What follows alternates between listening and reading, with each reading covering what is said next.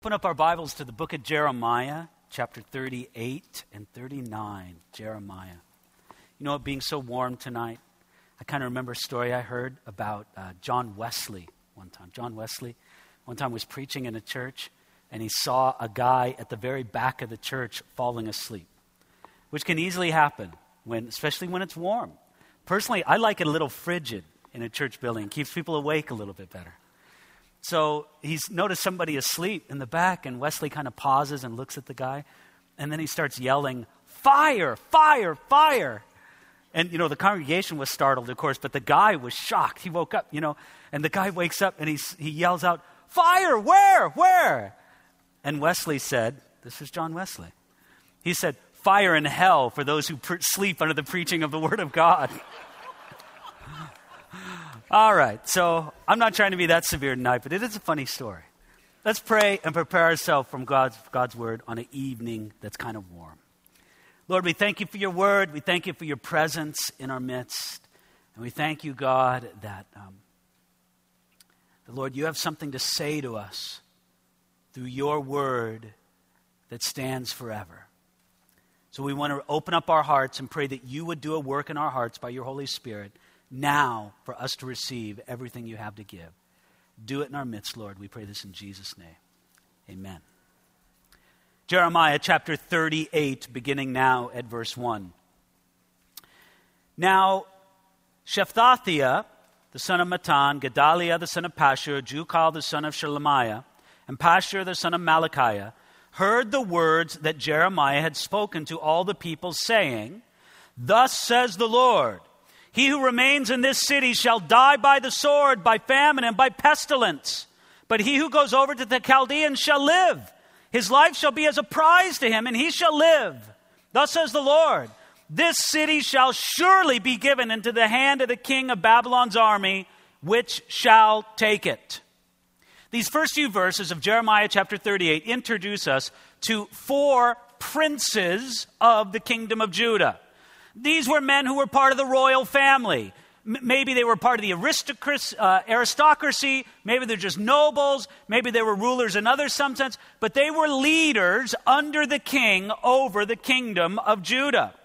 These aristocrats had their own status and their own interest to protect as the Babylonians surrounded the city of Jerusalem, preparing to conquer it. They didn't like the preaching of Jeremiah the prophet. Because what was Jeremiah the prophet telling them? Jeremiah the prophet was telling the whole city, if you remain in this city, you are going to die by the sword. Your only salvation rests in surrendering to the Babylonians. If you don't surrender to them, there's a good chance that you're going to be killed. There's safety in surrender to the Babylonians. Now, if you were trying to organize the people of the city of Jerusalem to make a bold, courageous last stand against the Babylonians, how would you feel about a prophet preaching to them, telling them surrender right now? You wouldn't like it very much, would you? And these four princes of the kingdom of Judah didn't like it very much. Well, let's look at what happens, verse 4. Therefore the princes said to the king, "Please let this man be put to death. For he weakens the hands of the men of war who remain in this city and the hands of all the people by speaking such words to them. For this man does not seek the welfare of this people, but their harm." Then Zedekiah the king said, "Look, he's in your hand, for the king can do nothing against you." So they took Jeremiah and cast him into the dungeon of Malachiah the king's son, which was in the court of the prison, and they let Jeremiah down with ropes. And in the dungeon there was no water, but mire. So Jeremiah sank in the mire. These four princes didn't like the preaching of Jeremiah. The Babylonian army surrounded the city of Jerusalem. It was a crisis time in the city, no doubt. They felt that Jeremiah was undermining the morale of the whole city. So what did they do? They went to King Zedekiah. King Zedekiah generally liked Jeremiah. But he had a bigger problem. His bigger problem was that he was fundamentally a weak man. He was very easily swayed and stirred by the strong opinions of other people. So when the princes came and said, did you see this in verse 4? Please let this man be put to death. What did King Zedekiah do? Well, the King Zedekiah would agree to it. Notice their argument here in verse 4. They said, this man does not seek the welfare of this people, but their harm. I want you to think about that for a moment. What did they accuse Jeremiah of? They accused Jeremiah of not caring about the people of Jerusalem, but wanting to do them harm. You know what's fascinating about that? It is exactly opposite to the truth. Is that not true? Jeremiah loved the people of Jerusalem. Jeremiah ached over every prophecy of doom that he had to give forth. Jeremiah desperately wanted to save the city of Jerusalem and rescue as many people from the judgment that was certain to come. Jeremiah did everything he did out of love for the people of Jerusalem. Oh, no doubt there was a lot of frustration with those hardened sinners, but there was love. Matter of fact, if there were people who did not care about the welfare of the people of Jerusalem, it was those 4 princes. They were determined to make a stand to the last man in the city of Jerusalem in what God and his prophet Jeremiah knew would be an absolutely futile battle. What Jeremiah and God knew was that there was no way they were going to defeat the Babylonians. No way. And if this was true, the honorable, the smart, and the loving thing was to surrender under the best terms that you could. I just find this fascinating, though, that sometimes we, and I'll make it more specific, sometimes God's servants are accused of exactly the opposite of what they are. Moses was a remarkably humble man, according to Numbers chapter 12, verse 3.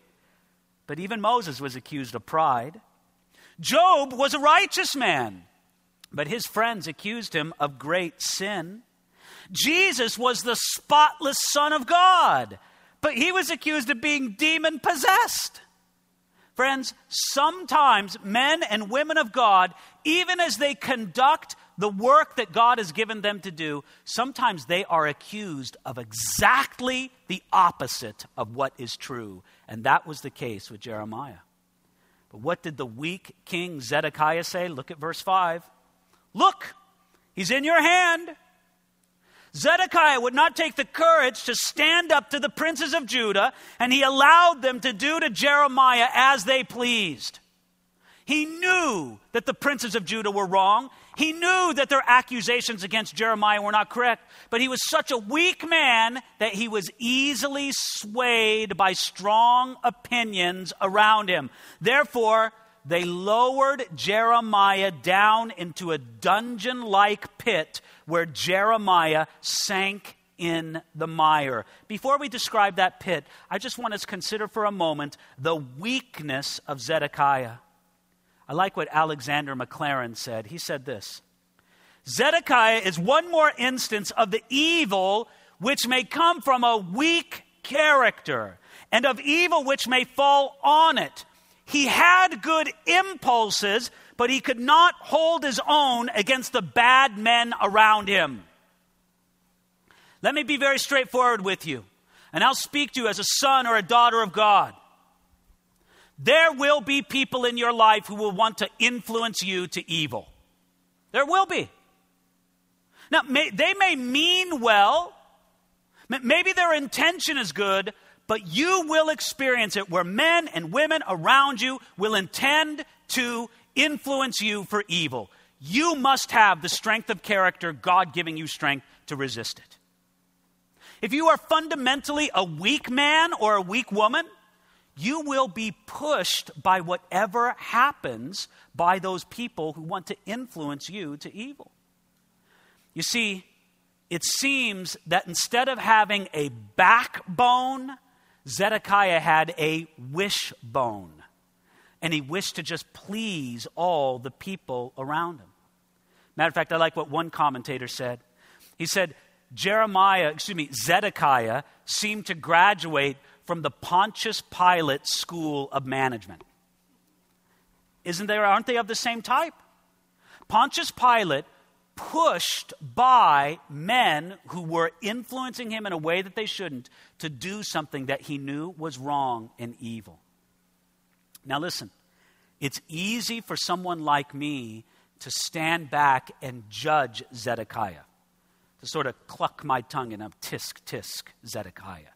Shouldn't you have the strength? But let me tell you something. Many of us have the same weakness that Zedekiah has. It's just not revealed because we're not in the same position that Zedekiah held. Ladies and gentlemen, we need to pray and be men and women of backbone, men and women of strength who will not be influenced to do evil just because other people would like us to do so. So what did they do? Look at verse 6. They let Jeremiah down with ropes. Now I want you to think about that. That statement right there in verse 6 is very revealing. What was the intention of these princes of Judah? Verse 4 tells you their intention was to kill Jeremiah. That's what they wanted to do. Does everybody understand that? Then why did they lower him down into the pit by ropes? If you want to kill the guy, why not just push him? Aha, it's more complicated than that. First of all, understand the kind of condition that they put him down into. What they did, undoubtedly, was push him down into a cistern. Do you understand what a cistern is? A cistern, very common. Most homes in Jerusalem at that time had their own cisterns. This is a carved out water reservoir. It usually has a small opening, and then it opens up like a pear or a bulb underneath. And in that day, they were usually carefully maintained and cemented or plastered on the inside so that you could keep a water supply either from rainfall or a nearby stream, and that house could have its own water supply in a fairly arid land in the city of Jerusalem. What they did was they took a cistern that was pretty much empty of water, but just had mud or mire or sludge at the bottom. But they didn't just push Jeremiah down into it. Why? Most likely, these princes of Judah did not want to be guilty of bloodshed. You see, they knew the verses in the Old Testament that say it's a sin to shed the blood of an innocent man. So what did they say? They said, listen, we'll find a way to kill Jeremiah without actually opening a wound on him and shedding his blood. We will lower him by ropes down into the cistern, and there he will die of famine, there he will die of exposure, there he will die of disease, but he won't die of some wound, and we won't be guilty of bloodshed. Ladies and gentlemen, let me tell you something. God sees through those phony baloney evasions that we try to make. When we try to make evasions for our sin, God sees right through it. Oh, no, you see, I didn't really break the law of God on a technicality. God sees right through it. If you think you can be preserved from that, you're just wrong. Now, let me say something, and I don't mean to be too forward. I don't know why I feel like I should point this out right now, but I just feel that I should. Sexual immorality between a man and a woman goes beyond just actual sexual intercourse. And there are many people who think that there are sexual acts short of that is okay in the sight of God, just as long as it's not actual sexual intercourse. Don't you see that this is the same reasoning as here? We didn't actually open up a wound, so we're okay. We're technically not breaking the law, even though we're practicing a sex act, but it's not the same. Ladies and gentlemen, I just want you to know, I just want you to be sensitive and let the Holy Spirit speak to your heart. God sees through these evasions. And if you're guilty of it, don't condemn yourself. Run to a Savior. You have a Savior to forgive you. Jesus Christ made provision of this. If anyone sins, Jesus, if we confess our sin, he's faithful and just to forgive us our sins and to cleanse us from all unrighteousness. But don't find evasions in your sin by defining it by technicalities. That's exactly what these rulers were trying to do. Now, verse 7.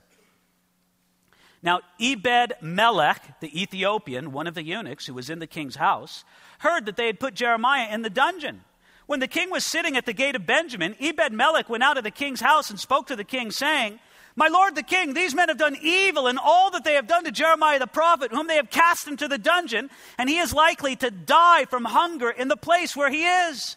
For there is no more bread in the city. Then the king commanded Ebed-Melech the Ethiopian, saying, Take from here 30 men with you and lift Jeremiah the prophet out of the dungeon before he dies. So Ebed-Melech took the men with him and went to the house of the king under the treasury and took from there old clothes and old rags and let them down by ropes into the dungeon to Jeremiah. Then Ebed-Melech the Ethiopian said to Jeremiah, Please put these old clothes and rags under your armpits, under the ropes. And Jeremiah did so. And they pulled Jeremiah up with ropes and lifted him out of the dungeon. And Jeremiah remained in the court of the prison. Can you picture Jeremiah down in the cistern? It's dark. It's cold.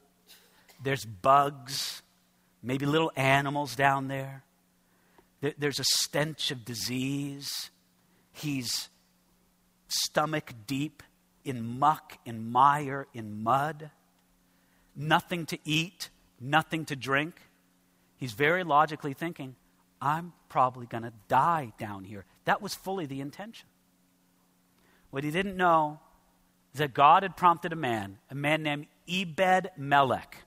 Now, this man's a fascinating man. Did you notice something about this man? Look at what verse 7 says. He describes him as an Ethiopian. In other words, he was from either what we would call today Ethiopia or Sudan. He was either a black man or probably very tall, of that sort of nature, and he was one of the eunuchs. God sent this foreigner to help Jeremiah and to appeal to the king on the prophet's behalf. This is what I want you to understand. He was a foreigner, and he may have been a literal eunuch. The ancient Hebrew term that's translated eunuch there, it was actually used for people who were not literally castrated.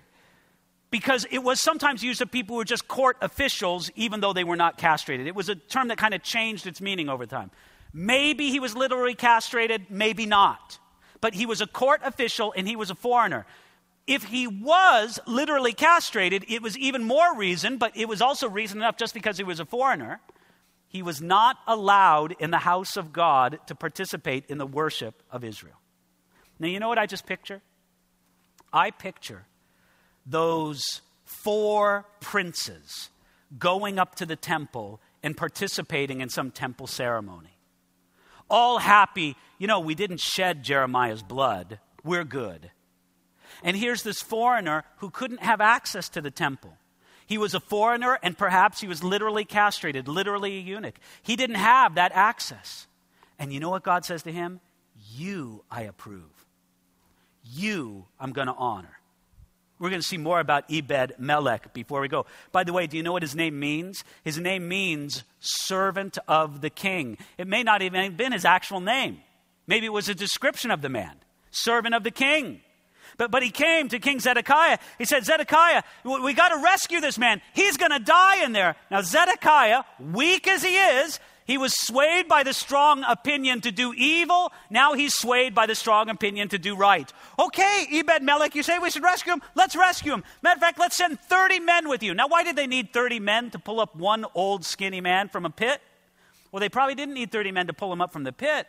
But they needed those men as bodyguards in case anybody like these 4 princes tried to stop them in their work. So they sent 40 men and they pulled him out of the pit. And they were so kind to him. Look at there in verse 12. Please put these old clothes and rags under your armpits. It's going to be uncomfortable. We're going to rescue you, and we're going to rescue in a way that's kind of, we don't want the rope digging into your frail, bony skin. You're an old man and you're emaciated from malnutrition. And so they rescued him up. They literally lifted him up out of the mire and brought him up and remained in the court of the prison.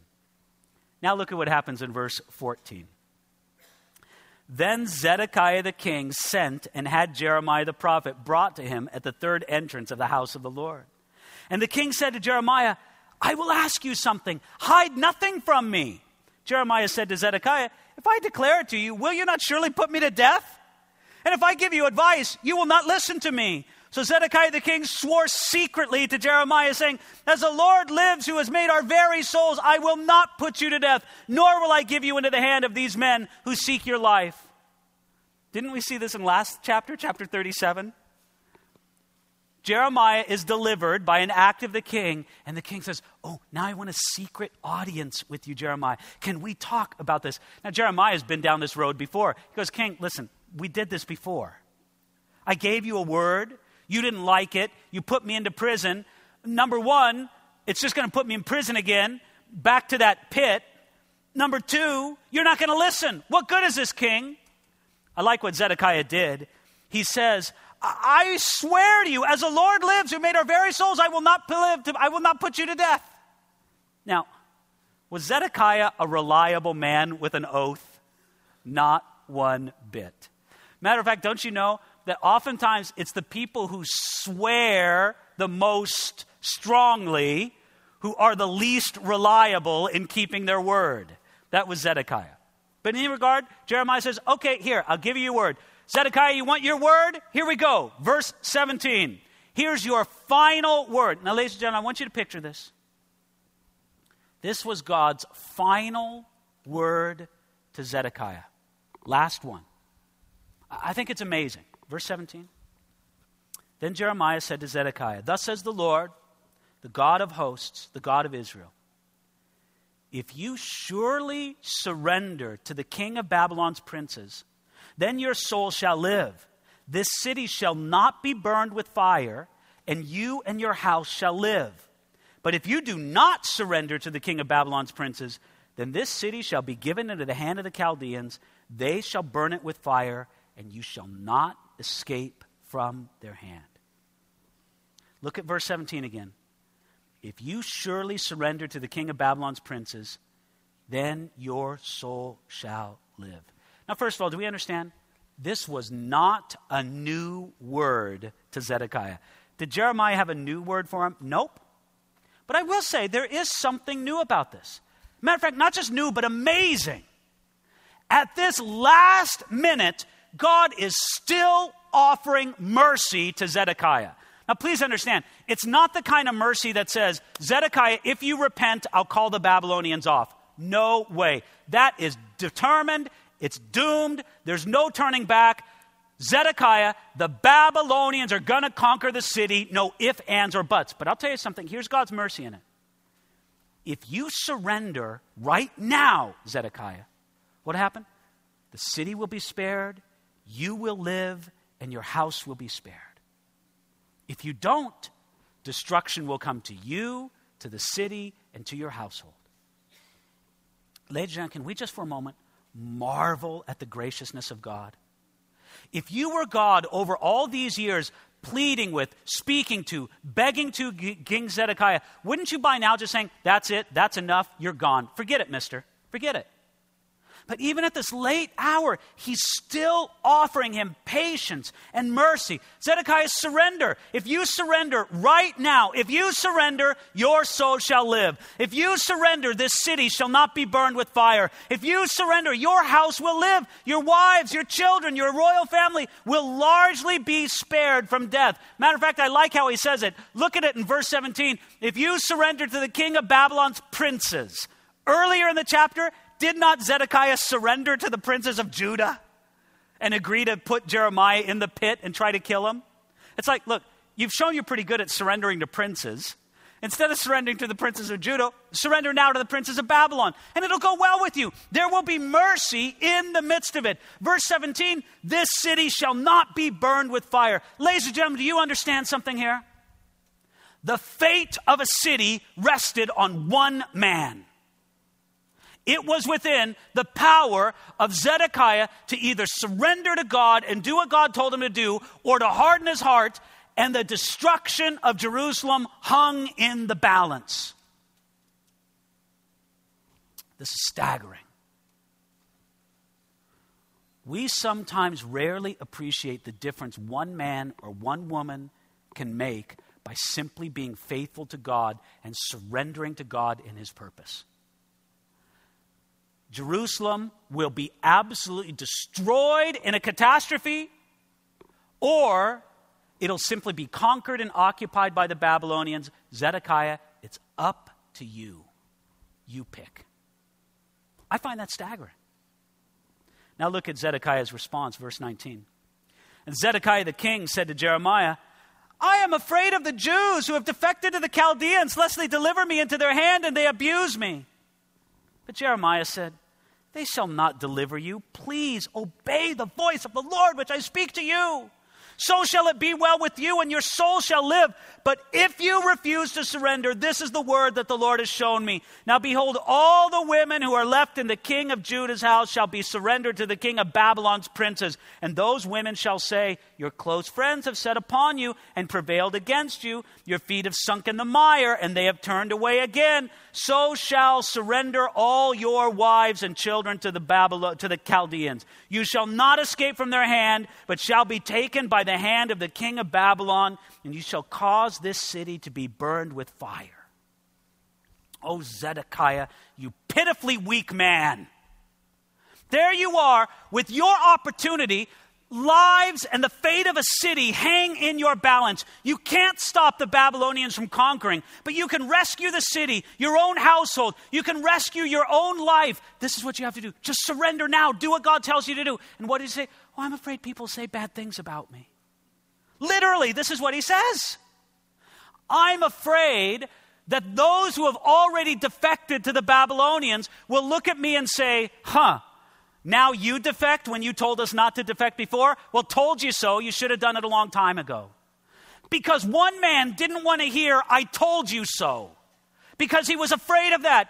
He's going to let his family, he's going to let his city, he's going to let his honor be burned with fire. Friends, the only abuse he had to fear from those people who had defected was mocking and contempt from the people who had already surrendered. That's why Jeremiah pled with him. Verse 20, please obey the voice of the Lord. It's the safest thing for you to do. Do you understand this, brothers and sisters? That the safest place for you to be is in radical obedience to God? You think it's dangerous to obey God? Listen, I'll agree. Sometimes it's risky to obey God. I'll admit it. But it's not nearly as risky as it is to harden your heart in disobedience to him. You think you're playing it safe, Zedekiah? You're a madman. No, it's not just going to hurt you, but they shall surrender all your wives and children to the Chaldeans, and you're afraid of the others mocking you, those who have already defected? Listen, your wives and children are going to sing a song of taunting, mocking to you when they are taken. And that's why they say, verse 23, they shall surrender all your wives and children to the Chaldeans, and you shall cause this city to be burned with fire. Friends, we cannot help but be impressed, number one, by the weakness and the cowardice of Zedekiah. But aren't you amazed at the courage and strength of Jeremiah? To the end, he faithfully delivers God's word. To the end, he brings it to the king and does not fear for his own life. Verse 24. Then Zedekiah said to Jeremiah, let no one know of these words, and they shall not die. And you shall not die. But if the princes hear that I've talked with you, and they come and say to you, declare it to us now what you have said to the king, and also what the king has said to you, do not hide it from us, and we will not put you to death. Then you shall say to them, I presented my request before the king, that he would not make me return to Jonathan's house to die there. Then all the princes came to Jeremiah and asked him, and he told them according to all the words that the king had commanded. So they stopped speaking with him, for the conversation had not been heard. Now Jeremiah remained in the court of the prison until the day that Jerusalem was taken, and he was there when Jerusalem was taken. Ladies and gentlemen, can you just allow this to shock you for a moment? The fate of a city hangs in the balance on one man's obedience. And what is his concern? Don't tell anybody about our conversation. Don't be a tattletale now, Jeremiah. I don't want anybody to really know what the word of the Lord is towards me. I need you to keep this under wraps. Don't tell, please. Don't tell on me. He sounds like a child. And in his weakness, that's what he is. All I can do is give us an exhortation together, and I'll speak this to myself.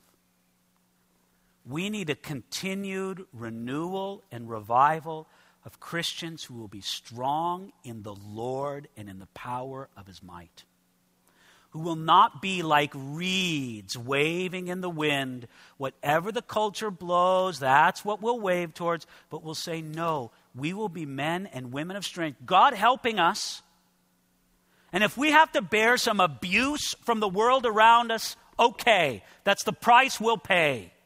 We will pay the price where we must for being strong in the Lord and in the power of his might. But friends, it should terrify me and it should terrify you that we would have the weakness of a man like Zedekiah. Lord, may it never be so among us. Now, chapter 39. In the 9th year of Zedekiah, king of Judah, in the 10th month, Nebuchadnezzar, king of Babylon, and all his army came up against Jerusalem and besieged it. In the 11th year of Zedekiah, in the 4th month, on the 9th day of the month, the city was penetrated. Then all the princes of the king of Babylon came in and sat in the middle gate, Nergal-Shazer, Samgar-Nebo, Sarashim, Rabasars, Negal-Sarzar, Rabmag, and with the rest of the princes of the king of Babylon. Nebuchadnezzar and king of Babylon and his whole army came against Jerusalem, besieged it. The siege lasted more than a year. It had a slight respite when the Babylonian army had to leave and meet the army of the Egyptians, and the Egyptians fled the battle, but then they came back and they conquered it, and just as was prophesied, the city fell. The besieged city was surrounded, preventing all trade and business from entering or leaving the city, and eventually the starving population surrendered, or the defenses of the city gave way, and the surrounding army poured into the weakened city. Let me read something to you from Lamentations chapter 4, some selected verses. I'm going to read these verses to you, and I just want you to picture the scene in the city of Jerusalem described by Jeremiah in the book of Lamentations when the siege was at its worst. If you want to add to the imagination of this, you can close your eyes as long as you promise them to open them when I'm done reading this passage. Ready? The tongue of the infant clings to the roof of its mouth for thirst. The young children ask for bread, but no one breaks it for them. Those who ate delicacies are desolate in the streets. Those who were brought up in scarlet embrace ash heaps. Those slain by the sword are better off than those who die of hunger, for these pine away, stricken for the lack of the fruits of the field. The hands of the compassionate women have cooked their own children. They became food for them in the destruction of the daughter of my people. The Lord has fulfilled his fury. He has poured out his fierce anger. He kindled a fire in Zion, and it has devoured all its foundations. Still, our eyes failed us, watching vainly for our help. In our watching, we watched for a nation that could not save us. They tracked our steps so that we could not walk in our streets. Our end was near. Our days were over, for our end had come. And the city was penetrated, verse 2. Those defenses around the walls of Jerusalem, they couldn't stand forever. And they broke through. And the Babylonian army started to pour into Jerusalem. The Egyptians did not rescue Judah, and the Lord did not miraculously deliver them as he did with the Assyrian army about 130 years before. The false prophets who promised deliverance, they were wrong. Jeremiah was right. Let me read to you from Josephus describing the battle. The battering ram took its last run at the walls. Darts from the enemy's siege mounds arched into the midnight sky and struck their mark in flames. They shot flaming arrows. Famine had already claimed many lives inside the walls. 5 Babylonian princes marched through the streets of Jerusalem, their faces illuminated by the flames of destruction. That's what the Jewish historian Josephus wrote. Verse 3, and then all the princes of the king of Babylon came and sat in the middle gate. It's like conquering Washington, D.C., walking into the Oval Office and making it your own. That's what they did to Jerusalem. Verse 4. So it was when Zedekiah the king of Judah and all the men of war saw them, that they fled and went out of the city by night, by way of the king's garden, by the gate between the two walls. And he went out by the way of the plain. But the Chaldean army pursued them and overtook Zedekiah in the plains of Jericho.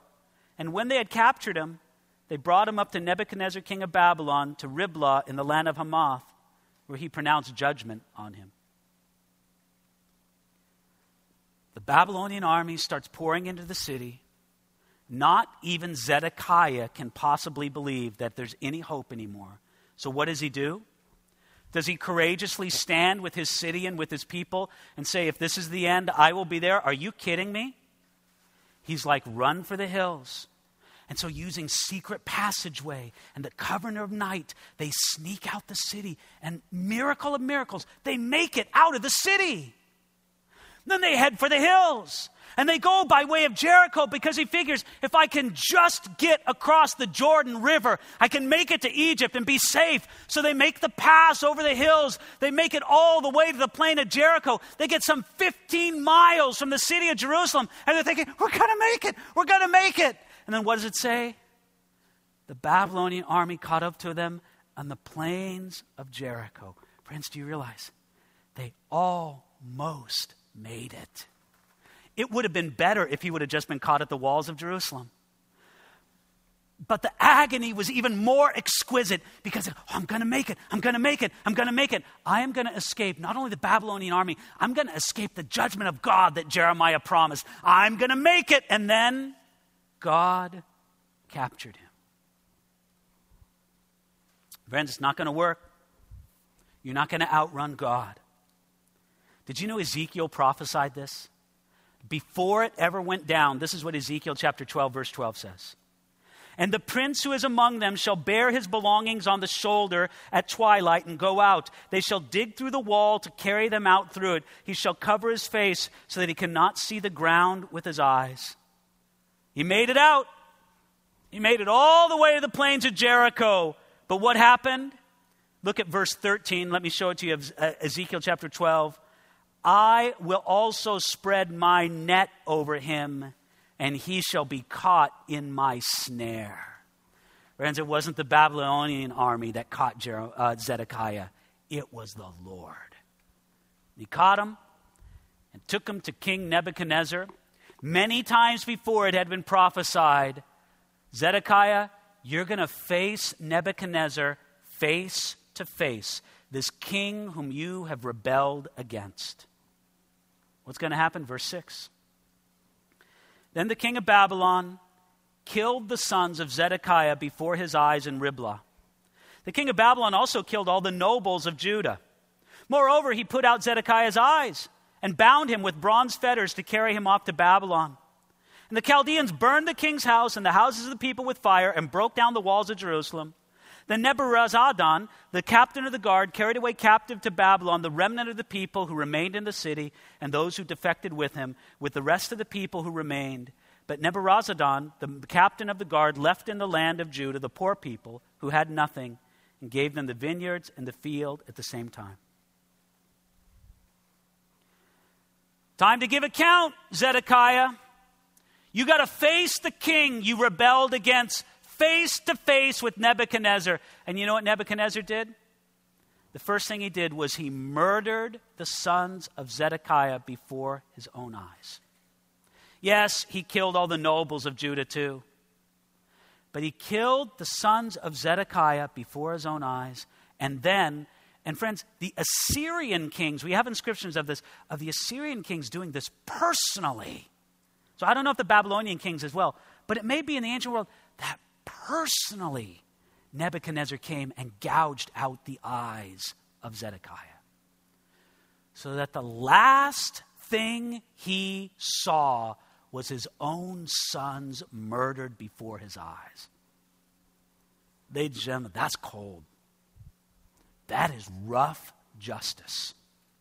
But it belongs to a man who could have had it all different if he had the courage to obey God at that critical moment. Friends, there's a very mysterious promise in Ezekiel chapter 12, verse 13. Let me read this to you. God says, I will bring him to Babylon, to the land of the Chaldeans, yet he shall not see it, though he shall die there. Can you imagine people thinking, well, what a strange prophecy. God's going to take him to Babylon and he's going to die there, but he'll never see it. How could that happen? I'll tell you how it happened. Because he went there with 2 gouged out eyes. And he never saw it, but he died there. The Chaldeans burned down the king's house and the houses of the people with fire. They broke down the walls of Jerusalem. And then Nebuzaradan, the captain of the guard, carried away captives to Babylon, the remnant of the people who remained. Now, 2 things I want you to think about. Number 1, if you were a Babylonian, what would you think at this time? I'll tell you what you would think. You would think, our God, the Babylonian god Nebo, that's what they called their god. Nebuchadnezzar, Nebuzaradan, it all comes from the god Nebo. You would think that your God, Nebo, is greater than Yahweh, the God of the Israelites, right? Didn't he just whoop Yahweh and his kingdom? You would be very wrong.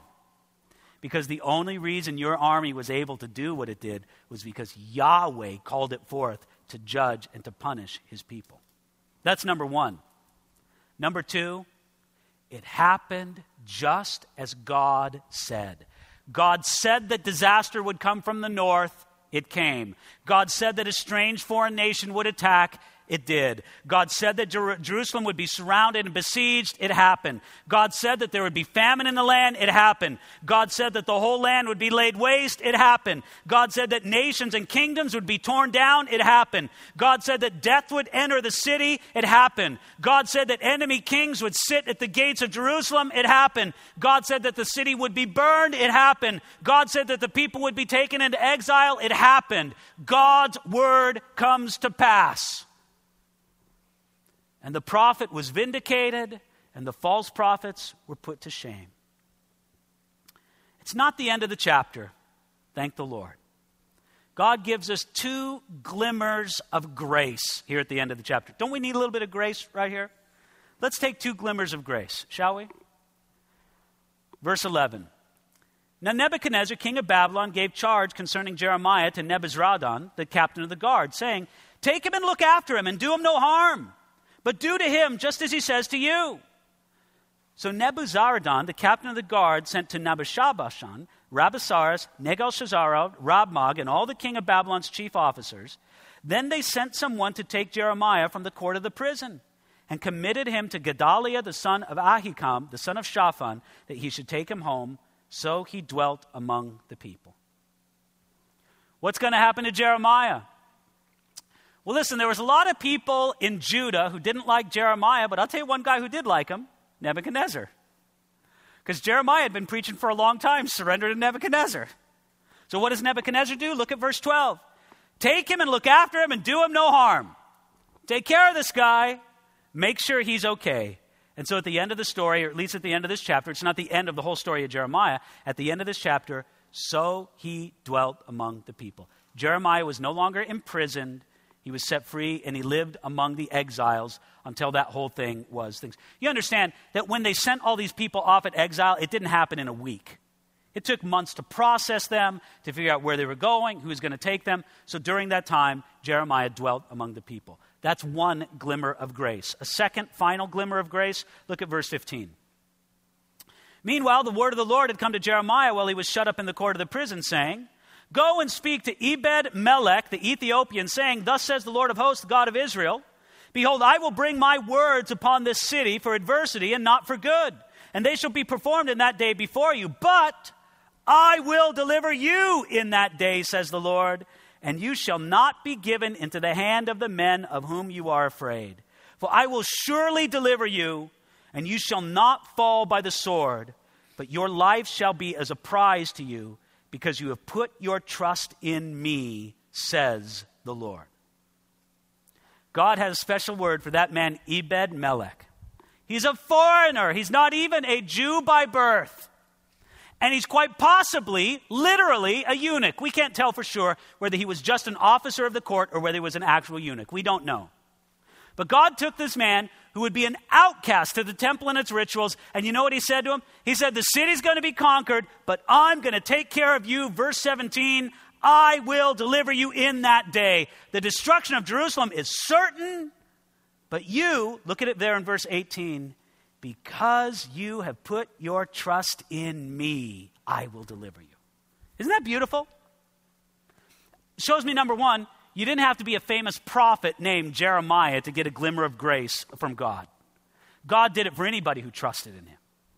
Secondly, notice this. Ebed-Melech did some amazing stuff.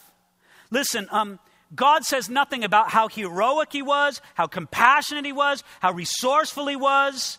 All of those things were outstanding. But you know what God noted in Ebed-Melech? He trusts in me, because that was the source of his compassion, the source of his courage, the source of his resourcefulness. You see, isn't it beautiful that on the eve of the fall of Jerusalem, God makes a beautiful promise to a heathen who trusts in him.